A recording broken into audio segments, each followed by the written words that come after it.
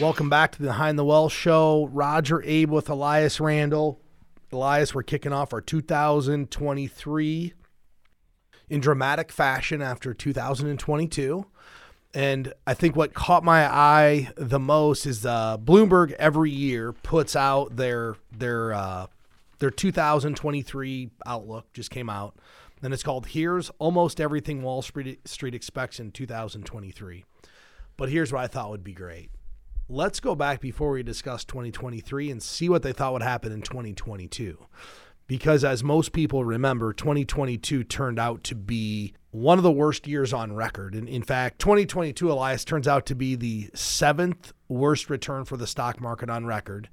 And when I refer to the stock market, I'm obviously talking about the S&P 500. It was down 18.1 for the year, and it's been called the Great Inflation, which has dominated headlines for the whole year.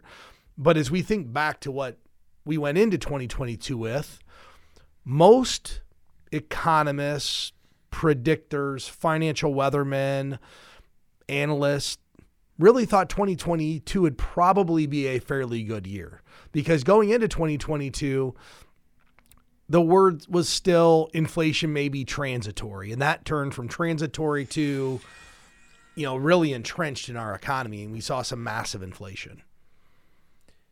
We did. And I do remember last year, or at least getting ready to head into last year, that I think a lot of the end of the year price targets were fairly bullish. I would say most.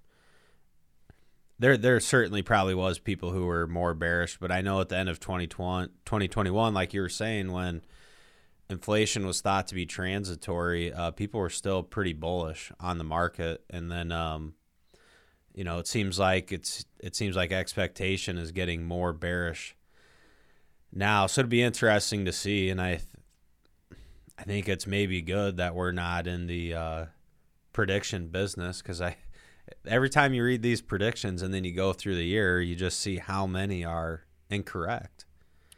It's nearly impossible to predict the future and predict what's going to happen. And then along with that, what overall investor sentiment? I mean, could the Federal Reserve raise interest rates this year and it not been as bad on the market? That could have happened too. It didn't, but it could have happened. So it's just interesting to see how, all these experts. I think a good parallel you can draw is to sports, right? If you watch enough ESPN or what's the Sunday morning football shows, those guys arguably know more about football than anyone. It's former coaches and players. And then you look at their record on the season for predicting games, and they're always like 500. Yeah. It's a flip of a coin. They don't know who's going to win or play good or what's going to happen. And it's similar in the stock market. No one actually knows. I mean, you can make good, educated decisions today based on what may happen, but no one knows exactly what will happen. No, and I think that's really what we want to ingrain into people is it's not trying to predict, it's just preparing and having a plan for when bad things happen. And that's why we always subscribe to the idea of a financial plan. We're preparing for the unexpected. And I think one of the things that we don't talk about much, Elias, when we talk about financial plans is actually what we're doing. What we're doing is we're testing that financial plan for times of chaos like we had in 2022. And I'm going to argue that I don't think we've ever seen anything like 2022 again. We've never seen that in the past, ever. And here's why. The bond market had its absolute worst year on record. Just the Barclays aggregate bond index was down 16% for the year. Right, and that's something I thought about a lot this last year. So if we had a year where, 2022, the overall market down 18%. If we had a year for if you think about a 60-40 investor, a lot of people do that. Well, what if this year bonds weren't down in value and you're just getting the yield off of them, and that's 40% of your portfolio? The market being down wouldn't be nearly as painful. It's painful this year because there's no Well, there's nothing in your portfolio that's up. I mean, maybe certain things are. So let's just use that as a prime example. Set some assumptions. The stock market goes down 20%. That's 60% of your portfolio. So yeah. if you had 60% exposure, you should lose on average around 12. Could be a little more, could be a little less, depending upon how you have this allocated, right? If the bonds prices just stayed the same, you're still down 12%. But now you're getting a 4% yield in your bonds, so add 4% of 40, that's 1.6%, right? Yep. So you're down like 10%. That's significantly different. The average 60-40 portfolio this year was down 16.1. The worst return for a bond, for the Bloomberg Aggregate Bond Index, which goes back to 1976, the worst return was minus 2.9%. The worst. We were down 16.1% this year. So 2022 historic year. So what are some of the things that were expected to happen in 2022 and either did happen or did not? Well, I'm looking I went through and I've tried to find things that stood out to me. And was there anything that could have actually, prepared people for what was going to happen? And one of the things that actually caught my eye, and I think they weren't predicting, but they were kind of, I guess, sharing their insight of what they thought would happen. But Amundi Asset Management actually in this report came out and said, beware of the nominal illusion by targeting real returns. The 60-40 portfolio model will be challenged. That was from Amundi? Amundi. That actually, I got goosebumps when I talk about it because they were right on. They didn't predict a stock market collapse. They didn't predict a massive loss in the bond market. But what they did say is this could be challenged. So instead of trying to make a drastic prediction, which they were right on, I think that is just really good insight from Amundi Asset Management on what they thought would happen regarding inflation. And I know going into last year, most of the price targets were positive on the S&P 500.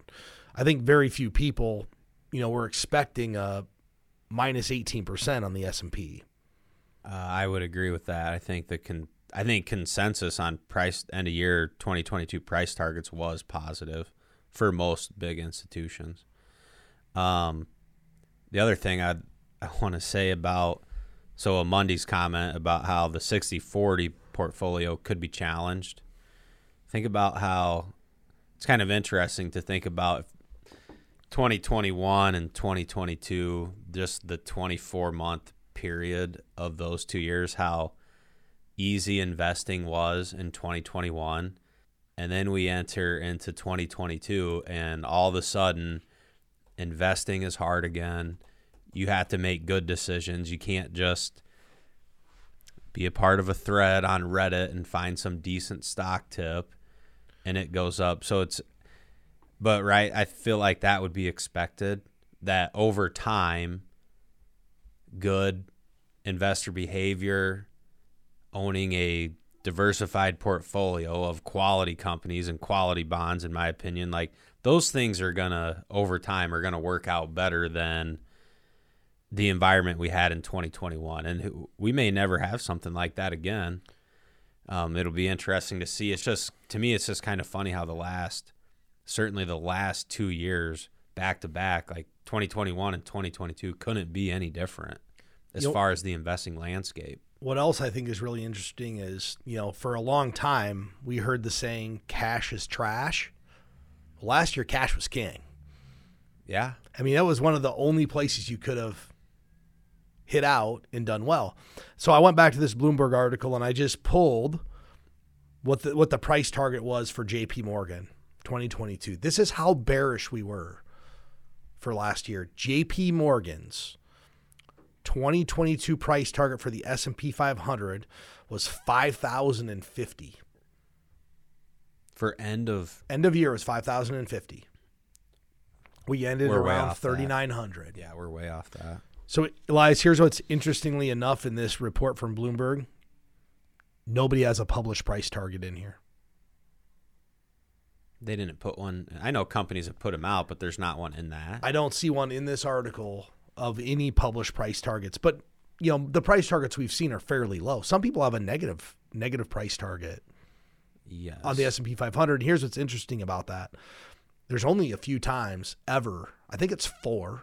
We can go back and double check. 4 times in this nation's history where we've had back-to-back negative years. It could potentially happen. So if someone's predicting a negative price target, they're actually predicting an event that's not that likely to happen. Correct. And I think the highest price target I've seen so far, and it doesn't mean someone's put out one higher, I think is 4,500 on the S&P 500. So that's not even getting back to. So even as of my knowledge, even the most bullish people are still not getting us back to the all-time high. That doesn't mean there could be one out there. I just haven't seen it or come across it yet. Yeah, that'd be. So if we have another negative year, I don't know. How do you think that'll impact investors? I feel like, I guess my general feeling on this, at least the people we work with and sentiment is kind of, and the thing if you've stuck it out like to this point, I think people are going to hang in there and stick it out, but we'll see. I guess if it gets bad enough, a lot of people might give up. They might get out. I feel like people actually have handled this market really well. I agree with that. I think especially if you think about why most people would own a 60-40 portfolio or have 50% bonds in their portfolio. In a point in time, so going into 2022, that 40% allocation to bonds in a portfolio wasn't there to generate yield because there was not much yield. Interest rates are very, very low. They were owning that for safety. So you took this, segment of clients who are buying bonds because they saw them as safe, and they almost lost as much as equities. And I think the fact that we're not seeing investors panic when their safe investment went down 16% if they had a 60-40 portfolio, I think that's a testament to the overall fortitude of investors. I think, though, as this market, if it grinds lower and we have another negative year, I think we're going to start to see people give up. And when people give up, that's capitulation. And that's probably about the time that this is going to start to turn around. I know personally, we work with a lot of clients. I don't have anybody wanting to give up. And I really spent time thinking about this and why is that? And, I look at these charts of what the markets have done. I think people are getting desensitized to these large swings in the market, number one. If you go back and look at this chart, in the last 10 years, we've had 4 of the worst markets. Or the last 20 years, we've had 4 of the worst markets. So, yeah, there should be like a little bit of being callous to it at this point, or desensitized, whatever you want to say. So I think that's one. But I think the other part of that is, and why people aren't reacting quite as negatively, is at the same time, their access to information about how markets work is vastly different. And what I mean by that is somebody today, they can get all of this information. It's getting pushed to people. They see it in their Facebook feed. They see it on their social media, and they're getting coached, whether they know that or not, by a lot of financial professionals that have more access to information than they do. In 1995, if the market went down 20%, the only access to information that was really readily available, the internet was around, but as I'll tell you, because you asked if the internet was around when I got married, the only access was really the newspaper. So unless you were buying a dozen newspapers, you were just getting one point of view. So if you pulled up the Gazette and that point of view is stock markets, it's the end of the world, stock market's bad, what would your initial reaction be? Sell. It must be. Nobody's coaching you. There's no financial education. If you think about what our show does, it's financial education. We're trying to educate people how to be better investors and create more net worth in their life. So I think that's the other reason people aren't giving up, is they have this belief that based upon past experiences, the market will probably go higher in the future. And that's a good thing. And I've also, I don't know that this would be different because in the mid 90s, I was 10 years old, but I know a lot of young people. I've actually gotten this question a lot this year. So if I can invest more, I should be doing that now, right? Because the market's down.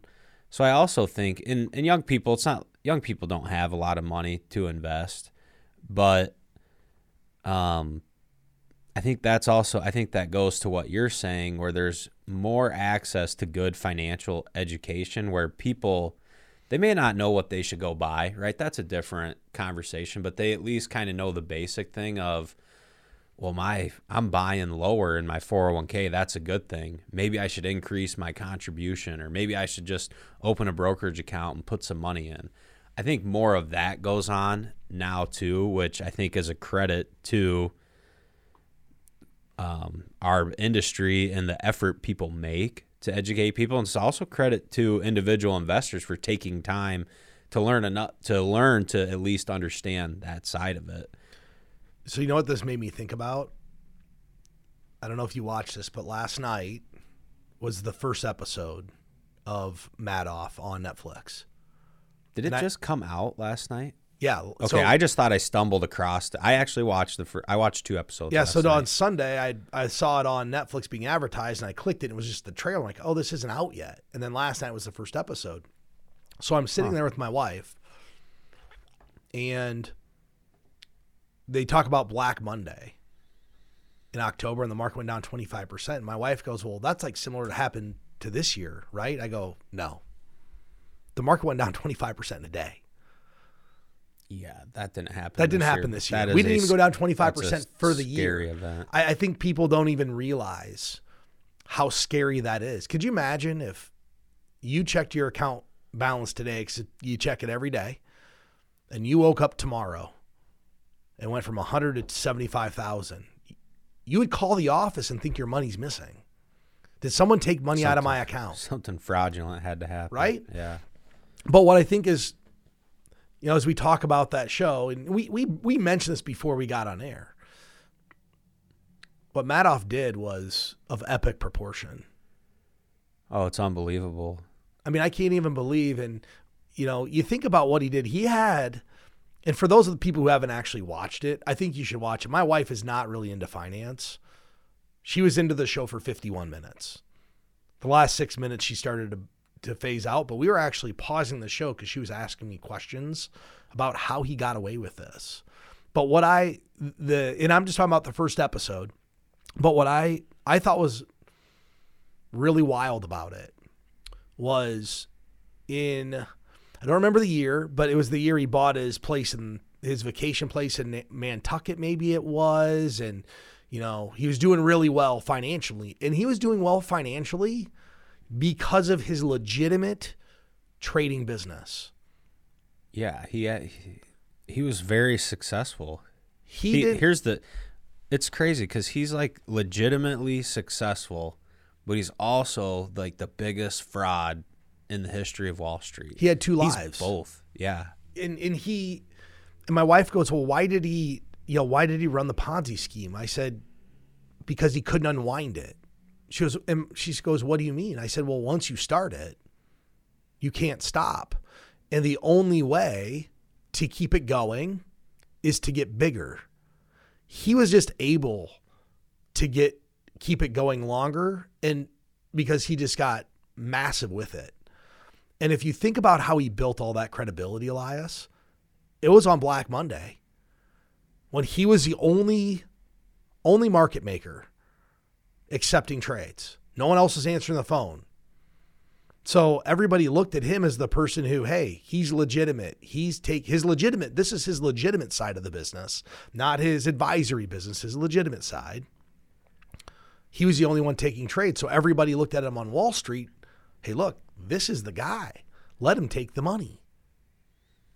I mean, it is, if you haven't watched it, people should watch it, because I think that, my takeaway from it is he would have been highly successful and wealthy without this Ponzi scheme. He just didn't know how to shut it down. It spiraled out of control on its own. Okay, and here's one thing, and I forgot to look. So, did anyone else get in trouble? Or is he the only person that... I think he claimed no one else was involved, and we haven't got to that point yet because I only did episode 1. But you know what my wife said? She has pretty good intuition. She goes, there's no way the wife didn't know. Because Right. So the wife's dad was in the accounting business. Yep. She was doing the books for the company. And all through it, she was an educated female. Like, she went to college when no females were going to college. My wife goes, there's no way she didn't know. She's too smart. And I guess... So there's no way he did it. Just speculation on first episode.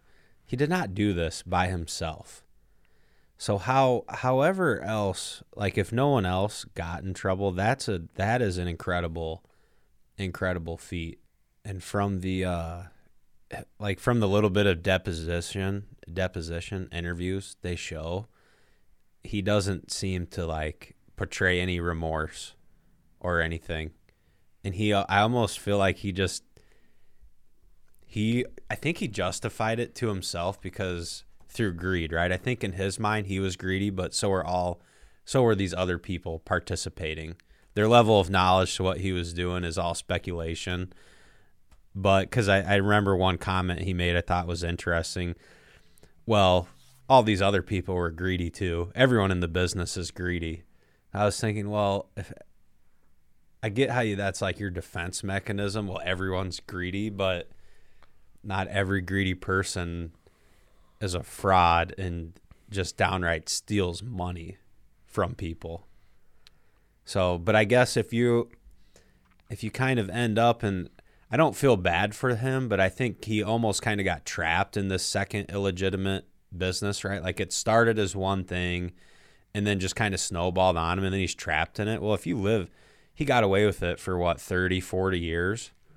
So I guess at some point, that's just your life. So that's your normal, right? Like at the beginning of it, he's probably thinking, I can't believe I'm doing this. But at some point, you're not going to think about that all the time. You just have to do it and get it done because it's the only thing keeping you out of prison. Dude, what's amazing? Yeah, he was never registered. He actually never registered as an investment advisor. Which I don't know how is that even possible? And not only that firm, what was the name? It was like there was a firm involved that he was a feeder fund of his that went out of business, and all the clients came from that business to his fund, and they were investigated by the SEC, and the SEC said we found no wrongdoing on the part of Madoff. But he still wasn't registered. Other than he's pooling people's money and running an unregistered mutual fund or hedge fund, whatever you want to call it. He's running an unregistered company. How does that happen? Isn't that the first thing you do? And, in their fairness, what was that, back in the 80s? Today that wouldn't happen because you could go right out to FINRA Broker Check or the IARD, Investment Advisor website, and look up everybody's registration, whether they're current or not. Yeah. Where back then, in the 80s, internet wasn't really here. Hard to... Right, and that's the other thing that's fascinating about it is not only was he super successful legitimately, but a fraud and super successful at being a fraud, but he also had like the perfect storm of circumstances to do it because the internet was young, right? So none of your clients had internet access to their accounts. No one could actually see the trades. It would be what he did I would hope would be impossible today. It'd be much harder to do today with internet access and instant trades and how they're reconciled and settlement being in 2 days. And I didn't even, like back when he started, settlement on a stock trade was like 2 weeks or something. He was the first person to be able to get it done in 3 days. I don't know if you caught that. He was the pioneer of electronic trading, or using I shouldn't say electronic, but using the computer for settlement. So people couldn't figure out how he could settle it in 3 days. I was fascinated by them making the point of how he was the first person to settle stock trades in 3 days. And I'm like, well, people would get upset if you told them, because it's 2 business days now for settlement. But that's just the norm that I've always known. It never even occurred to me that, well, at some point it wasn't 2 days. So I thought that was fascinating. Elias, the other thing I thought was insightful and interesting is when he started out trading, You know, his father-in-law had funneled him like 15 or 20 clients. He's basically running an unregistered mutual fund. But his trading company and investment advisory company started on Pink Sheets. And for people that don't know what Pink Sheets are, it's basically companies that can't get listed on an exchange. It was called the over-the-counter market, and nobody really knows the price of these things. And that's how he started. So he started the most obscure area where the prices weren't really known. They were just set between, hey, I own XYZ company. I'll sell it for you for X. There was no market for it. They're making the market. Which that's a whole nother thing, because you're just doing trades based on, at that time, he's calling you on the phone, brokering these trades and facilitating all the price. There's no way to verify it. There's no way to... Let's call it what it is. Does that even make sense? Like, I just can't, the way we do business now, I can't picture calling someone, hey, do you want to buy 200 shares of this company you never heard of at this price, and them agreeing to it. Well, guess what? We can't even trade those. Well, right. But it's so, I don't know. It makes me think of two movies. Okay. Wolf of Wall Street and Boiler Room. Like, he was selling garbage to people before the Ponzi scheme. That's what made it all happen. If you think about it, it all started because he was selling these obscure companies. If you go back and watch it, he had 30,000 in this like mutual fund, unregistered mutual fund, and he lost all the clients' monies. I think it was 1976, something happened, and it washed it all out. So he went and borrowed 30,000 from his father-in-law to pay these investors back. So that's how the Ponzi scheme started. I actually thought when they were starting that segment, I'm like, how much money did he have? And it's 30,000, which was a lot more in 1976 than it is now, but still. And I was thinking, man, he's really lucky. It was only 30,000 that he had to cover. But that was small. It turned into 50 billion. Off of 30,000 to 50 billion. So if you haven't watched it, go watch it. It's a great show, but it just makes me think too about, we talked about readiness of information. Readiness of information, the ability to get information 30 years ago, 40 years ago is so much different today. And I actually believe that's why people are better investors today, because they can get the information.